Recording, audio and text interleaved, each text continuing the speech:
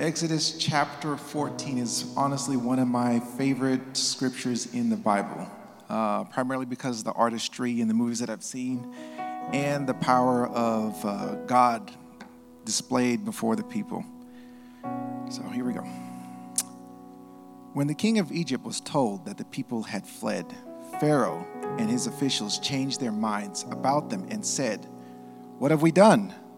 We have let the Israelites go and have lost their services." So he had his chariot made ready and took his army with him. He took 600 of his best chariots, along with all the other chariots of Egypt, with officers over all of them. The Lord hardened their heart of Pharaoh, king of Egypt, so that he pursued the Israelites who were marching out boldly. The Egyptians, all of Pharaoh's horses and chariots, horsemen and troops, pursued the Israelites and overtook them as they camped by the sea near Pi-hahiroth, opposite Baal-Pethon. As Pharaoh approached, the Israelites looked up, and they were... I lost my place, hold on. As Pharaoh approached, the Israelites looked up, and they were there, Egyptians marching after them. They were terrified and cried out to the Lord. They said to Moses, "Was it because there were no graves in Egypt that you brought us to the desert to die? What have you done to us by bringing us out of Egypt? Didn't we say to you in Egypt, 'Leave us alone. Let us serve the Egyptians'? It would have been better for us to serve the Egyptians than to die in the desert." Moses answered the people, "Do not be afraid. Stand firm, and you will see the deliverance the Lord will bring you today. The Egyptians you see today you'll never see again. The Lord will fight for you. You need only to be still." The Lord said to Moses, "Why are you crying out to me? Tell the Israelites to move on. Raise your staff and stretch out your hand over the sea to divide the water so that the Israelites can go through the sea on dry ground. I will harden the hearts of the Egyptians so that they will go in after them, and I will gain glory through Pharaoh and all his army, through his chariots and his horsemen. The Egyptians will know that I am the Lord when I gain glory through Pharaoh, his chariots, and his horsemen." Then the angel of God, who had been traveling in front of Israel's army, withdrew and went behind them. The pillar of cloud also moved from in front and stood behind them, coming between the armies of Egypt and Israel. Throughout the night, the cloud brought darkness to one side and light to the other side. Neither went near the other all night long. Then Moses stretched out his hand over the sea, and all that night the Lord drove the sea back with a strong east wind and turned it into dry land. The waters were divided, and the Israelites went through the sea on dry ground, with a wall of water on their right and on their left. The Egyptians pursued them, and all of Pharaoh's horses, chariots, and horsemen followed them into the sea. During the last watch of the night, the Lord looked down from the pillar of fire and cloud at the Egyptian army and threw it into confusion. He jammed the wheels of their chariots so that they had difficulty driving. And the Egyptians said, "Let's get away from the Israelites. The Lord is fighting for them against Egypt." The Lord said to Moses, "Stretch out your hand over the sea so that the waters may flow back over the Egyptians and the chariots and horsemen." Moses stretched out his hand over the sea, and at daybreak the sea went back into its place. The Egyptians were fleeing toward it, and the Lord swept them into the sea. The water flowed back and covered the chariots and horsemen. The entire army of Pharaoh that had followed the Israelites into the sea, not one of them survived. But the Israelites went through the sea on dry ground, with a wall of water on their right and on their left. The day the Lord saved Israel from the hands of the Egyptians, And Israel saw the Egyptians lying dead on the shore. And when the Israelites saw the might and hand of the Lord displayed against the Egyptians, the people feared the Lord and put their trust in him and in Moses, his servant. Let's say our scriptural declaration together. Lord, we honor your word to us. May your truth become our heart's pursuit and our life's practice.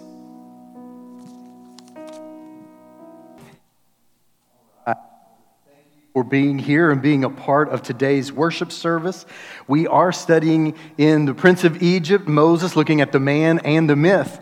And we've been talking over the last couple of weeks about a few different things. We're kind of talking about the Exodus in more than just simply one single message or even two. We're kind of spreading it out over three different messages having to do with the plagues, and then the plague of the firstborn, which gives birth to Passover, and then today, kind of the conclusion of that. So we can see where we've been in these last few weeks. These are our first four that we talked about, the different things, including Moses, the Jewish boy who was the Prince of Egypt, where we get our title. But then we talked about the burning bushes and second chances as God calls him to do something in his kingdom work. And then we move on to this week and the last couple of weeks, talking about the plagues, the Passover, and then today, the Red Sea and the second part of the Exodus. And so I want to share that with you today. And thank you, Paul. I appreciate you giving me kind of some insight because this is a pretty iconic passage of Scripture. It's pretty exciting to watch in your mind's eye the things that were happening at that time.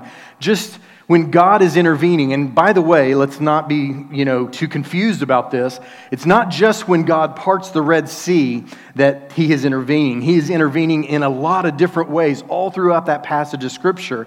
And I encourage you to go back and look at Exodus chapter 13 and 14 and 15, which are all kind of connected to this leaving of Egypt, which gives us the full birth of the nation of Israel. So let's keep moving here as we look on these parts of the Passover. The very first Passover that we talked about last week became the highest annual festival for the Jews. It was the root of communion as Jesus came and said, "You've heard it said, but now I say to you." And he said, "These things that you are celebrating as you've eating the unleavened bread, I tell you that this is my body which is broken for you. This is now my blood which is shed for you. These things do in remembrance of me." He took the Passover roots that had been in existence for more than 1,000 years and brought them to the disciples and to his people as we move forward. And we also see today the second part of the Exodus, which is the actual crossing of the Red Sea, when God intervenes in a miraculous way. So let's keep moving here at our next slide. And you've seen these things mentioned over the last 2 weeks, and now it's the third.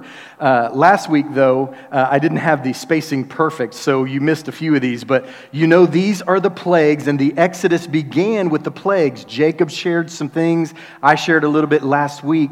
And interestingly, it's a very cool thing, but I heard from Eric, and he said, I don't know if you knew this or not, and I did not, but he said every single one of those plagues coincided with a god, with a little g, that they worshipped in Egypt.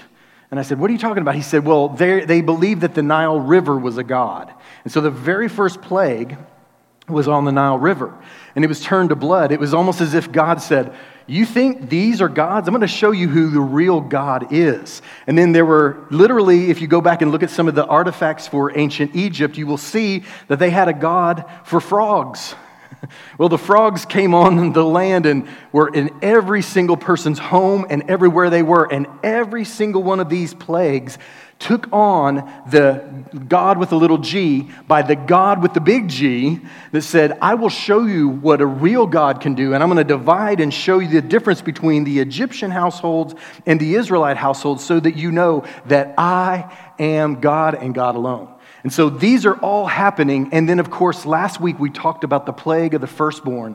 And it is by far the most difficult passage, that you're going to probably deal with, because it is a hard thing to think about the firstborn son being, taken his life because of the sins of the fathers and those who are there that are in political power. But there were years and decades and even, centuries of things that were happening against the Israelites and how they were enslaved. And so there was a price to be paid, and God had asked them to let them go and worship him in the desert, but they simply would not. And so finally, the plague of the firstborn happens, Passover happens, and then we come to today, the Exodus and the crossing of the Red Sea.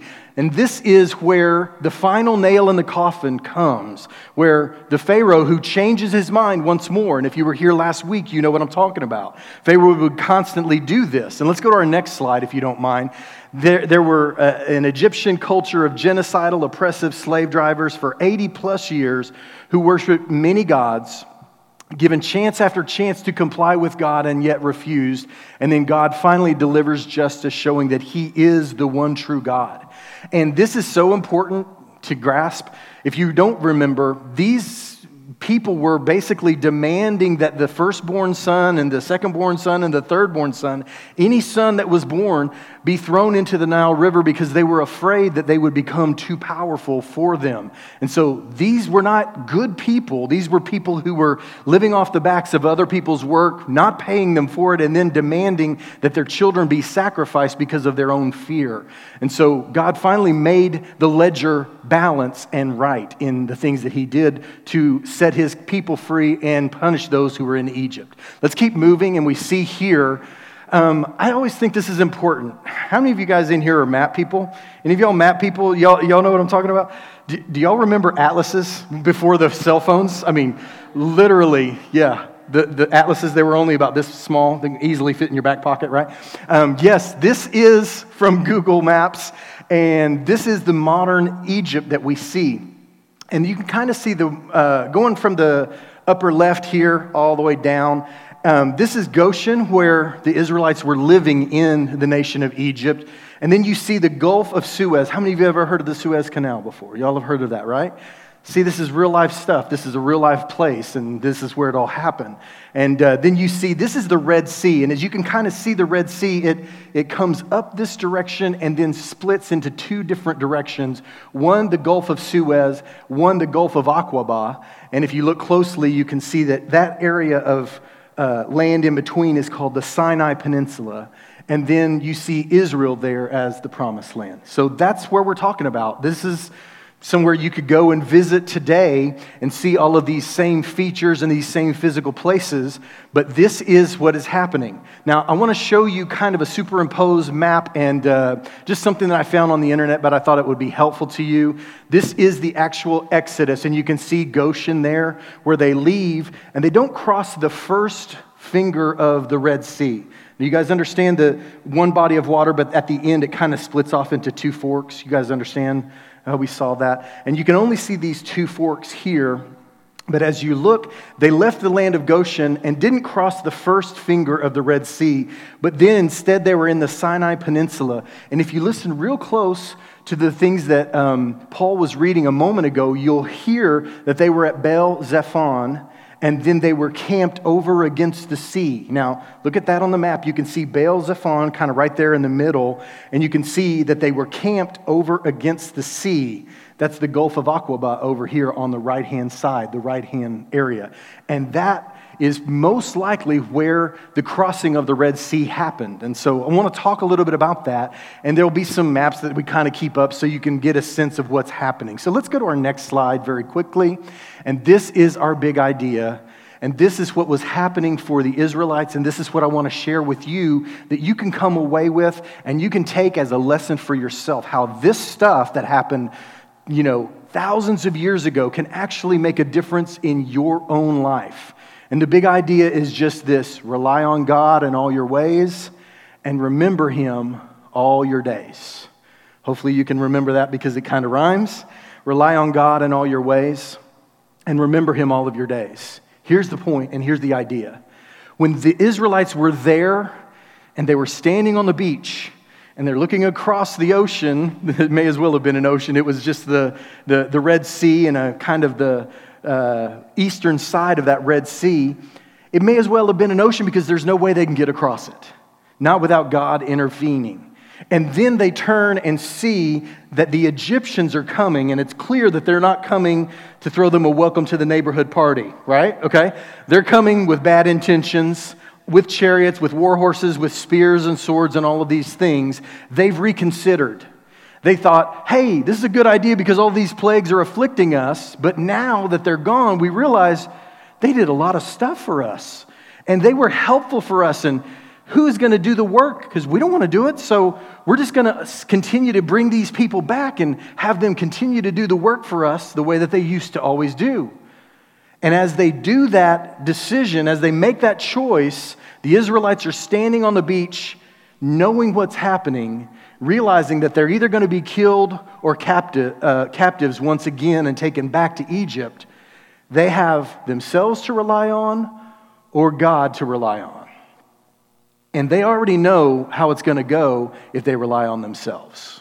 Are you guys with me? Y'all understand? Now, as God shows up, and we're going to talk about how God shows up, this is the change in every single way.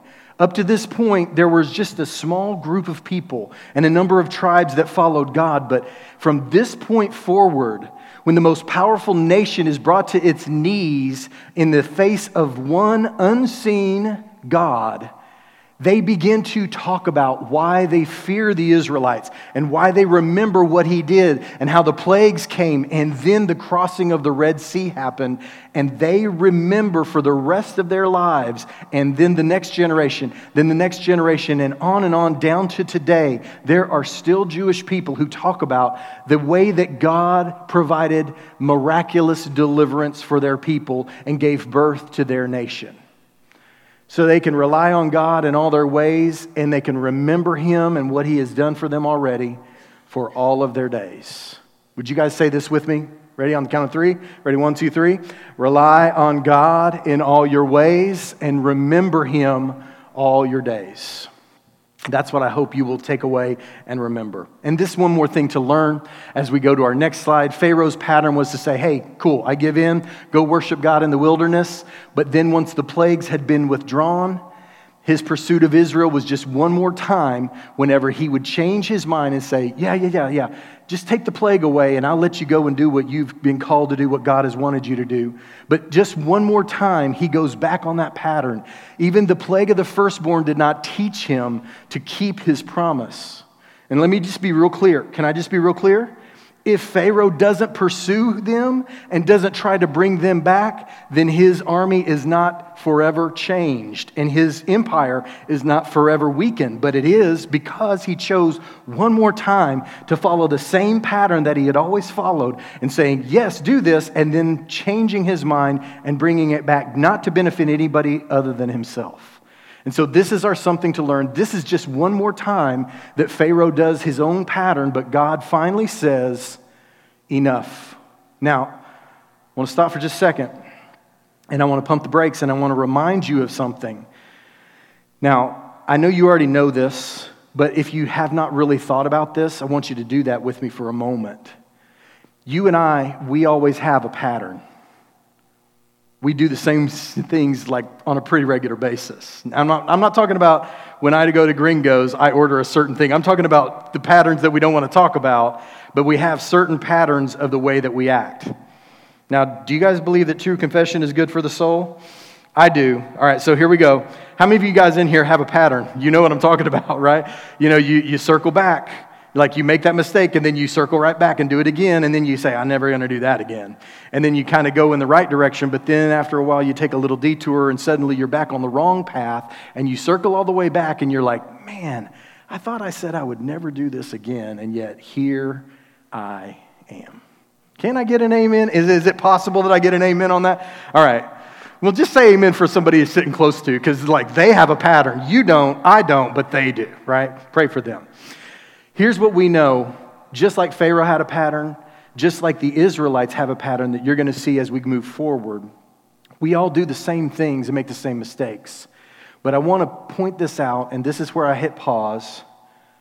Eventually, the consequences go way off the charts and very, very different.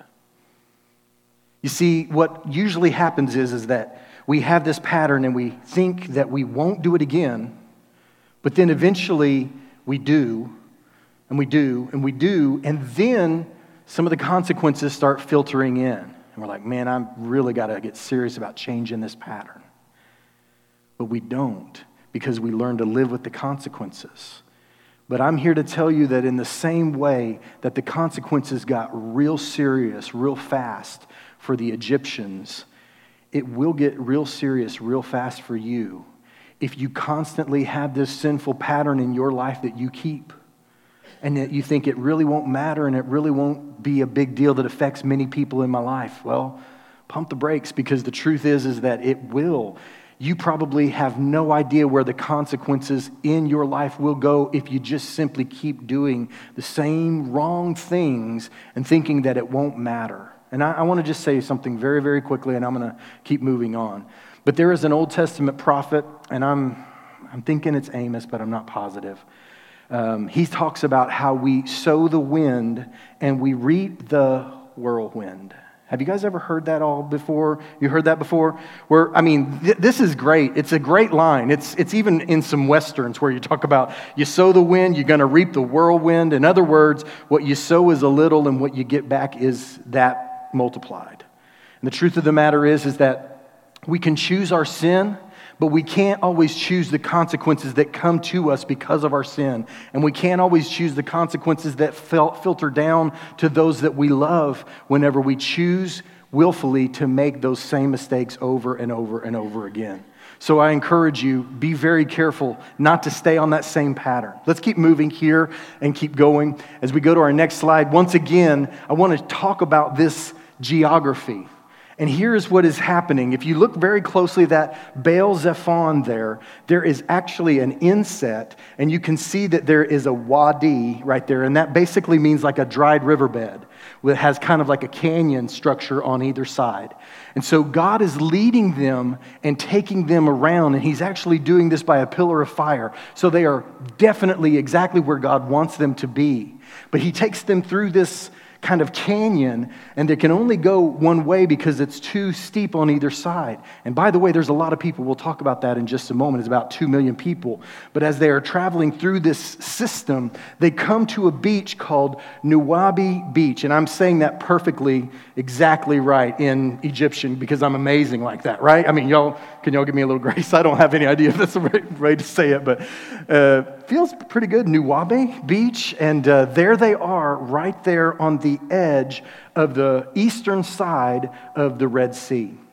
And there they find themselves at a beach, at an impossible crossing. And God, I have no doubt, has his detractors at this moment. Because they're like, what have you done to us, God? We followed exactly like you wanted us to follow. We followed this cloud, so we didn't get confused. There's the cloud, and yet here we are with Egyptians coming up on the backside and nowhere to go on the front. What are we going to do, and why have you brought us here? Now, I'm not saying this is always the truth, but I am saying that sometimes this happens. Sometimes God leads you to a place that is so hemmed in and so tight that you cannot make a different decision. But they are on the precipice, like they're standing literally on the edge of where they're about to have their biggest enemy in their life done with forever. And it's going to happen because of where they are and what they're facing. Y'all with me? Y'all understand what I'm saying? Now, here's what I would say.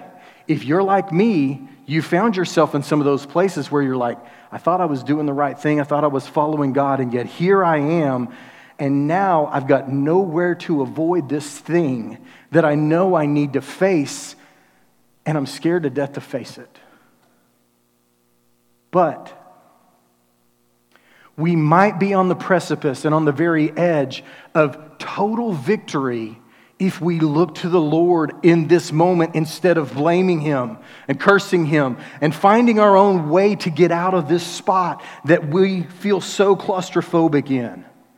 The truth of the matter is that for most of us, we will find ourselves here before we found ourselves here before. We will find ourselves here a number of times until we submit to the lesson that God is giving us to break us of that pattern that is the biggest enemy that we cannot overcome. Now, I think I've probably said enough, and you guys are with me.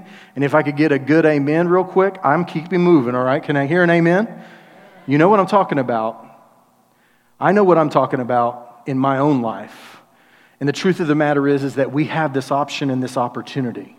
All right, so very quickly, here is where we start talking about the God who is about to show up in a way that is miraculous and is historic. And I want to talk about this very quickly. In Exodus 11, before the Passover even comes, this is what God tells Moses to tell the people. Tell the people that men and women alike are to ask their neighbors for articles of silver and gold. And the Lord made the Egyptians favorably disposed toward the people. And Moses himself was highly regarded in Egypt by Pharaoh's officials and by the people. In other words, this group of people that had literally nothing to their name except the houses that they were leaving, turned to their neighbors and said, "Do you by chance have any jewelry that I could have?" And they're like, "Sure." And they'd take it off and they'd hand it to them. And they left not as a poor nation that had nothing, but as a people who had gold and silver and things that were expensive. They went from paupers with nothing and bankrupt to people who had something that could not even be measured for its worth overnight. And it all happened because of God. That's amazing, isn't it? I mean, you think about this for a second. And why in the world, why is this important? Why is this important that God's word reminds us that he gave them something that they would need? Can I just be blunt with you? I got no use for people who are super spiritual and don't want to get their hands dirty on stuff. I got no use for that stuff. I got no use for that. You know why? Because there are people who are like, "Oh, you want to talk about praying for me? Could you feed me first?" Right? Now, I'm not saying that every single person that we come in contact with, we need to be feeding per se. I'm just simply saying, if we don't want to get involved in the physical needs of people, then we're missing the point of what God is actually like. Because here, he didn't just say, "Y'all go be blessed." He said, no, y'all are going to need some money. And here's how you're going to get it. You're going to ask for it, and people are going to give it to you for no reason whatsoever. And yet it's going to be because of me being a blessing to you. It's going to be my hand that not only takes you out of this place, but gives you something to start a nation with. You guys understand? And so for us, we need to realize that if the God that is that concerned about our physical needs and our spiritual needs as well, we need to be concerned about other people's spiritual and physical needs, but we also need to realize that God is not going to leave us out there to figure it all out on our own. He's going to provide for us what we need. Spoiler alert, manna and quail coming in the next couple of weeks. You guys understand, right? Okay, so if you don't, read ahead. Let's keep moving. Let's go to this next slide. Pharaoh had the pattern, as did the Israelites, and the Israelite pattern was to first blame Moses and then complain as that there had been no help that they could rely on from God. What was our big idea again? Rely on God in all your ways. These people literally had something in the pockets of their robes to remind them that God was working on their behalf and working in their situation. All they had to do was to remember and go, "Oh yeah, God's got me." But they didn't. It's real easy to judge them, isn't it? I mean, it's easy to judge. And I know none of y'all have ever been blessed tremendously by God in a situation that didn't look like it could ever be fixed. And then later you were like, "And now what am I going to do about this?" And it's like, the God who brought you this far didn't bring you just this far for only this far.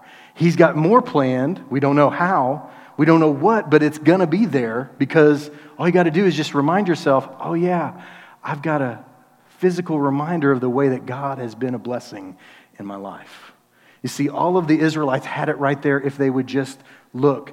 But here they are. They see the cloud of dirt being kicked up in the desert, and that's coming for them. They can't get away. They're stuck and stranded on a beach that they can't get over the water. And so what do? They start complaining to Moses, and they basically ask him, "Now what?" Right? Let's go to our next slide, and we'll read from Moses is like, "Wait, what?" I mean, don't you already remember that God has brought you? You guys know who this guy is, right? Y'all know who this is? He's the progressive guy on insurance commercial. No, anyway, keep moving here. What? Don't we realize who God is? As Pharaoh approached, the Israelites looked up. There were the Egyptians marching after them. They were terrified, cried out to the Lord. And they said to Moses, listen to what they said.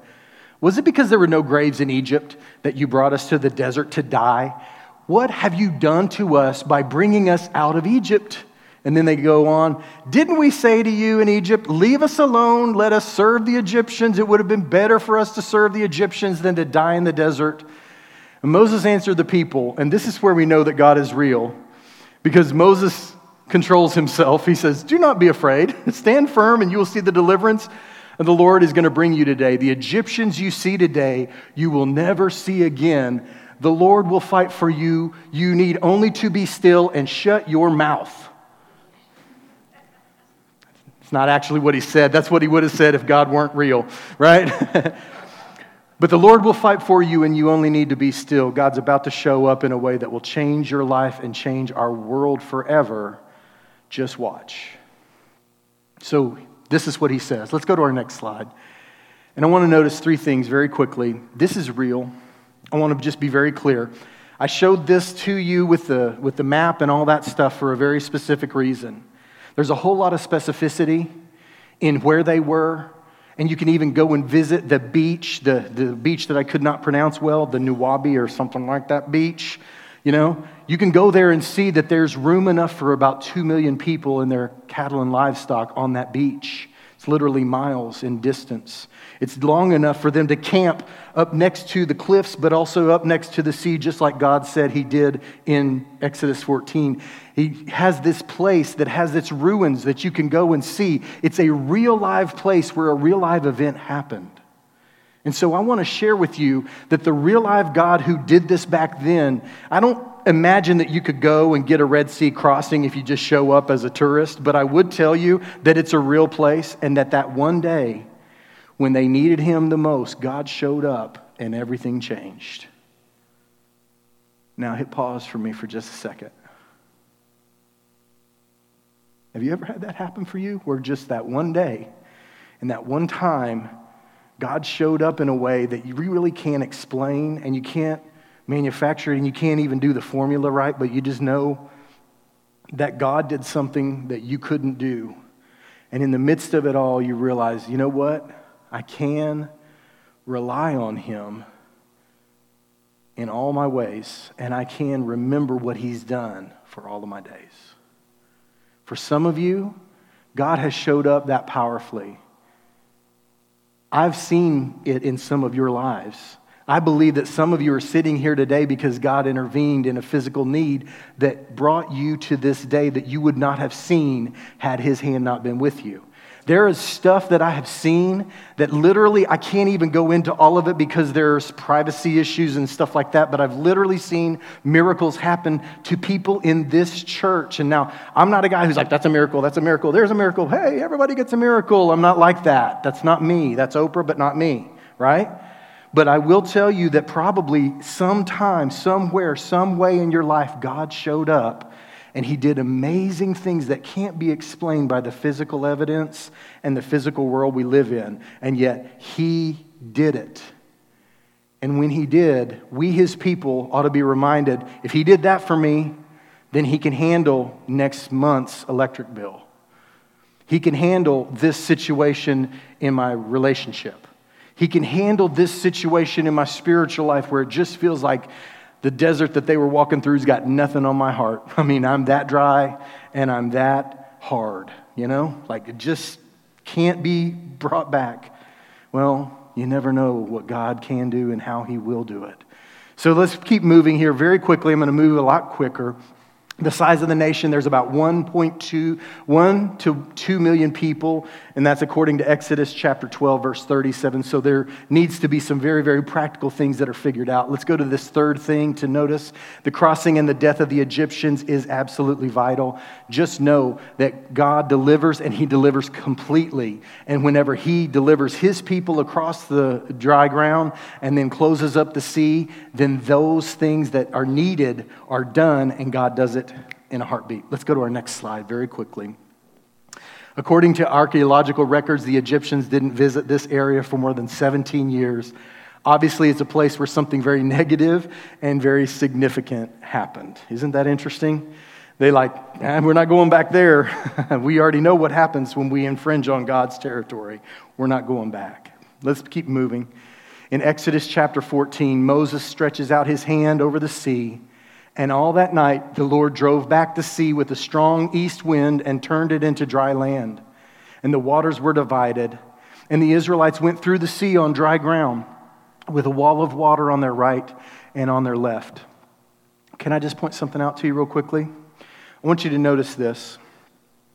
Have any of you ever stepped into a place that used to be under a water, like pond or lake or something, but you stepped to the edge as it's kind of dropped down, and you stuck your foot in, and you just went, that sucking sound, like up your leg? You're this deep in it without even really realizing it. Have you all ever had that happen? I love how God turns up the air. Just turns up the wind, blows the waters back, but also blows the top and the crust of the seabed dry. And by the way, real quickly, this is not just a 20-foot deep sea. This is a sea that basically runs about 230 feet in some areas and more. If you don't know how tall that is, that's about 20 stories or more. And so it is a serious sea that God gets them across. But he uses natural causes to do it. And he does it in a way that allows them to walk across on dry land. Can I be real clear with you? If you're sick, go to the doctor. If you're sick, go to the doctor because God uses natural means to heal. But you know what I've also seen? I've also seen when no way that the doctors could have done it, that God intervenes. But a lot of the time, he just uses people to be a blessing and help us. If you're in need of money, go get a job, right? Why? Why do you do that? Because that's the natural means that God provides most of the time. We don't need to be living from miracle to miracle to miracle to miracle. That's not how God desires or designs his world. But every now and then, when we are on the precipice of absolute annihilation, personally, financially, physically, spiritually, whatever it is, God shows up, and everything that we tried that didn't work before suddenly works, because suddenly it's got God's fingerprints and God's power behind it. So I think we should live wisely, but also rely on God. And here's what I would say. Whenever I go in for surgery, and I've done that before, I let somebody else do the knife and all that stuff, but I did not think, well, it's up to this guy, and whatever he's got is how good I'm going to be. I thought to myself, ultimately, God is using this person to bring healing into my life through his hands. That's what I thought. That ultimately, my health is God's responsibility, not even my doctor's. You guys understand? That's how we rely on God and how we remember God. All right, let's keep moving very quickly, and I'm drawing this to a close. There's types of miracles, different types of miracles of insight, physical healing, provision, natural law, unity, timing, all of these different things. And this is what I would say. Is it that crazy for a wind to blow that hard? I don't necessarily think that it's impossible for that to happen, but I think the miracle happens when the people are basically like at their death's door, and then God shows up with a wind that is natural, but yet perfectly timed. Do you guys understand what I'm saying? That ultimately, it's not about just simply the natural laws, but it's also about timing. I've heard people say that the walls of Jericho fell because of an earthquake. And I'm like, hey, you can believe that if you choose to. I know the God who causes earthquakes and allows earthquakes to happen. And when he happened to do it at the very specific time that there was an army around that city that he wanted to invade, is no surprise, and it's no real thing. It's just a miracle of God's timing with a natural law mixed in. You guys understand what I'm saying? All right. As we keep moving, I want to just share this with you. I said to you guys earlier to rely on God in all your ways and remember him for all of your days. When they go into that wall of Jericho, whenever they're about to enter into the promised land, they have a conversation with a woman named Rahab, who later shows up in Jesus' genealogy. She's a prostitute, and so the spies come into her house and are on the roof that night, hidden under a bunch of wheat and various crops and things like that. And she says to them, as she is hiding them, as they are spying out the city, she says, I know that the Lord has given you this land and that a great fear of you has fallen on us. In other words, we're the walled city, but we're afraid of you bunch of nomads out there. Why? Why? So that all who live in this country are melting in fear because of you. We've heard how the Lord dried up the water of the Red Sea for you when you came out of Egypt. In other words, this thing that God does for his people changes their reputation for the rest of their lives. This is how we rely on God in all of our ways, and how we remember and rehearse and say it again and retell it again all of our days. This is how God gets the glory, and we become less and he becomes greater. Let's keep moving very quickly. I want to share this with you. These are different types of Red Seas: physical needs, professional needs, financial needs, relational needs, emotional or spiritual needs, and I could put more on there. I just gave you a quick little idea that God can show up in every single one of these situations. And it may be miraculous and it may be gradual. I don't know. But I do know that these are the things that God has specialized in all of mankind's existence. That God shows up when we need him the most. And I bet there are at least a handful of you that have those types of Red Seas in your situations even today. Here's how you apply this message. You rely, remember, and retell what God has done for you. You rely on his ability to show up when you need him most. You remember what God has done instead of forgetting, saying, well, I should have been left in Egypt. No. God has not brought me this far. Oh yeah, God provided even for my regular needs, not just my spiritual needs. And then we retell what God has done, and we make that our consistent pattern of life. This is how we apply today's message. Here's what happens. If you guys don't know the rest of the story, I'm sure you've heard it, but the east wind blows. The Israelites are able to walk across that dried riverbed, and as they walk across, they walk towards safety and freedom. And then the Pharaoh and his troops pursue them, and in the midst of that pursuit, they go into that same area, and God says, Moses, take your staff, and as you wiped it back and let that water pile up in a heap, wipe it back the other way and let the water flow, and he does. And all of the Egyptians are swallowed whole by the water, and they are never seen or heard from, just like God said, ever again. And now we have a nation that has been born. It is a brand new nation called Israel, and it is God's people. I want to just share a couple of things with you very, very quickly. I want to show a sign to you, or a picture to you real quickly. This guy on the right with the arrow, that's my dad. Now, that's not what my dad looks like today. He's 82 years old now. But this is what he was when he was just about college age.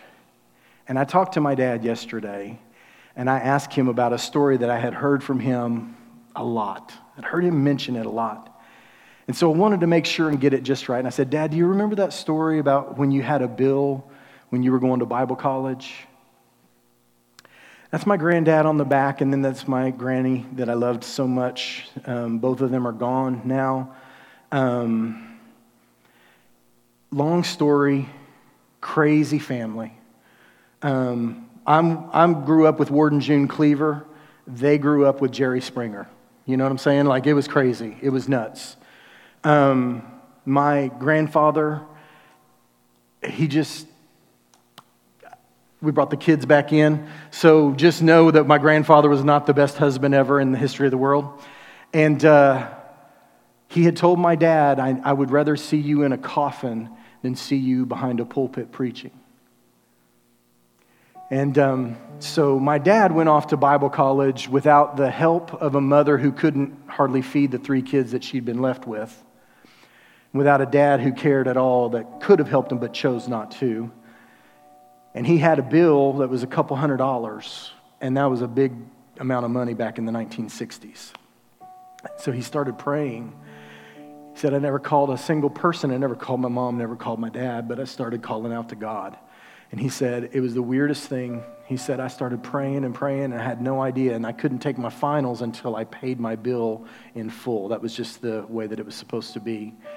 He said, so I prayed and prayed, and I didn't mention it to a single person. He said, but one day I went out to the mailbox, and I found in the mailbox an envelope. And I opened up the envelope, and there from a church that knew me from Jacksonville, Florida, was a check for my bill. And he said, and it was almost to the penny what I needed. And it was an odd amount. It was like $212 and something odd cents or whatever. And he looked in the mailbox, and God had answered his prayer. Not a single person had been told about his need, but God alone. Now, you can tell me that that's a coincidence if you want. But I don't think it is. I think God showed up when my dad needed him the most. And if you've ever had that happen or something similar like that happen to you, you know. Now, I don't tell this story a lot, but I'm going to tell this story if you'll give me just a couple of minutes. I'm going to shrink it down and shoot it out quick. Can we go to our next slide and then in the next one? This is what a miracle looks like where you're standing. If you don't know the story about this, one day I was here and I was meeting with the group, and we were trying our best to raise this property that you're standing on and sitting on from about 90 foot above sea level to about 95 foot and 5 inches above sea level. This floor that you're touching right now is 95 foot and 5 inches above sea level. I know this because engineers, right? Engineers. So we literally had to raise all of the property that we're sitting on, this 5 acres. We had to raise it at least a couple or 3 foot. Now, that may not seem like a lot to you, but if you know how much that means in actual money, it's crazy the amount of money that it costs to raise 5 acres, 2, 3, 4, and in some areas, 5+ foot. We're talking in the hundreds of thousands of dollars. I got a few engineers in the house, and they're like, yep, that's true. Here's what I would share with you.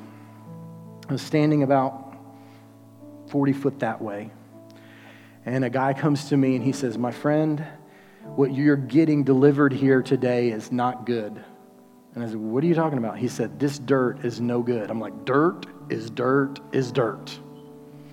He grabs it, and he squeezes it, and then he crumbles his hand like this, and the dirt just falls out in pieces. He's like, this is not good dirt. You're putting tens of thousands of pounds of weight on this dirt, and this dirt is just going to wash out. So dirt is dirt to me, and I'm having dirt delivered. He's like, this is not good. I'm standing there. I'm like, I have no idea what you're talking about. God is my witness. At that moment, Belfort used to not go all the way through. 2 trucks that look just like that pull up and pull down Belfort and stop at the edge of my property, of our church property down there at the end. 2 guys there. A guy walks over to me and he says, is this the place that we're supposed to deliver the dirt? Oh my gosh. And I'm like, I don't know. Let's take a look. We ask him to pull up onto our piece of property. He pulls up. He dumps the load of dirt. My friend reaches down. He looks at me and goes, that's it. That's what we need. And I said, where did you get this dirt? Long story short, he says, well, I can bring more. I said, how many more? And he goes, I don't know, a couple thousand. And I'm like, well, how much is that going to cost? And he goes, let me get in touch with my boss. So he gets me in touch with the boss. He brings out a piece of paper for me to sign. I'm like, still trying to get a price. The guy says, no, there's no price. All you got to do is just sign that says if there's something, in the dirt that we're not responsible for it. But if you want it, we'll dump it on your land. We'll do it for free. Free dirt, free delivery, the whole thing. 2,000 loads at about $50 or $60, which is about what it was costing at that time, is $120,000. And it pulls up and he says, is this where we deliver the dirt? And I guess God had already said, yeah, this is exactly where you're going to deliver that dirt. We go and find out what that is doing and what happened there. It was coming from under sidewalks and foundations that they were removing from a company called Raytech Construction in Houston, Texas. So I guess where I was standing on the precipice of stuff that I didn't know, didn't understand, but was trying to live as God had called me to do, God showed up in a way that I could never have known, and I've only scratched the surface of what he did. There's more, and I'm undershooting it by a long shot. And you can tell me that that's coincidence, but I'll tell you I don't believe that. And I tell you that you will never convince me of the very moment that I'm having a discussion about needing a different kind of dirt, that it pulls up and it comes to me for free at that very moment. That's God. To me, that's God. And so here's what I would say. I don't tell this story all the time, but I tell this story as often as I get a chance. And why? Because I rely on God in all of my ways. And I know that I am less than what I need to be, but he makes up for the things that I cannot do on my own. And I will remember him for all of my days for this miracle and others that I have seen with my very own eyes in this place and in others. But here's what I know. When God is needed most, that's when he shows up and shows out in ways that we can't even fathom or understand. Now, I don't know what you're dealing with. I don't know what's brought you here today, or I don't know what you're going through in your own personal life, but here's what I know. The answer is not found in all these other places, but it's truly found in the God who you can rely on, even when all other things have failed. And when it does, do me a favor. Remember and retell what he's done. Heavenly Father, you are God and you are good. And for us, Lord, we need you. And we ask that you would be glorified in our lives in every way possible. That ultimately, God, we would be your children, a living, breathing example of your goodness, your grace, and your ability to show up in amazing ways. And whatever we are facing today, may you, Lord, be glorified, and may you, Lord, change what we cannot, because you alone are able, and you alone are worthy to be praised. In Jesus' name we pray.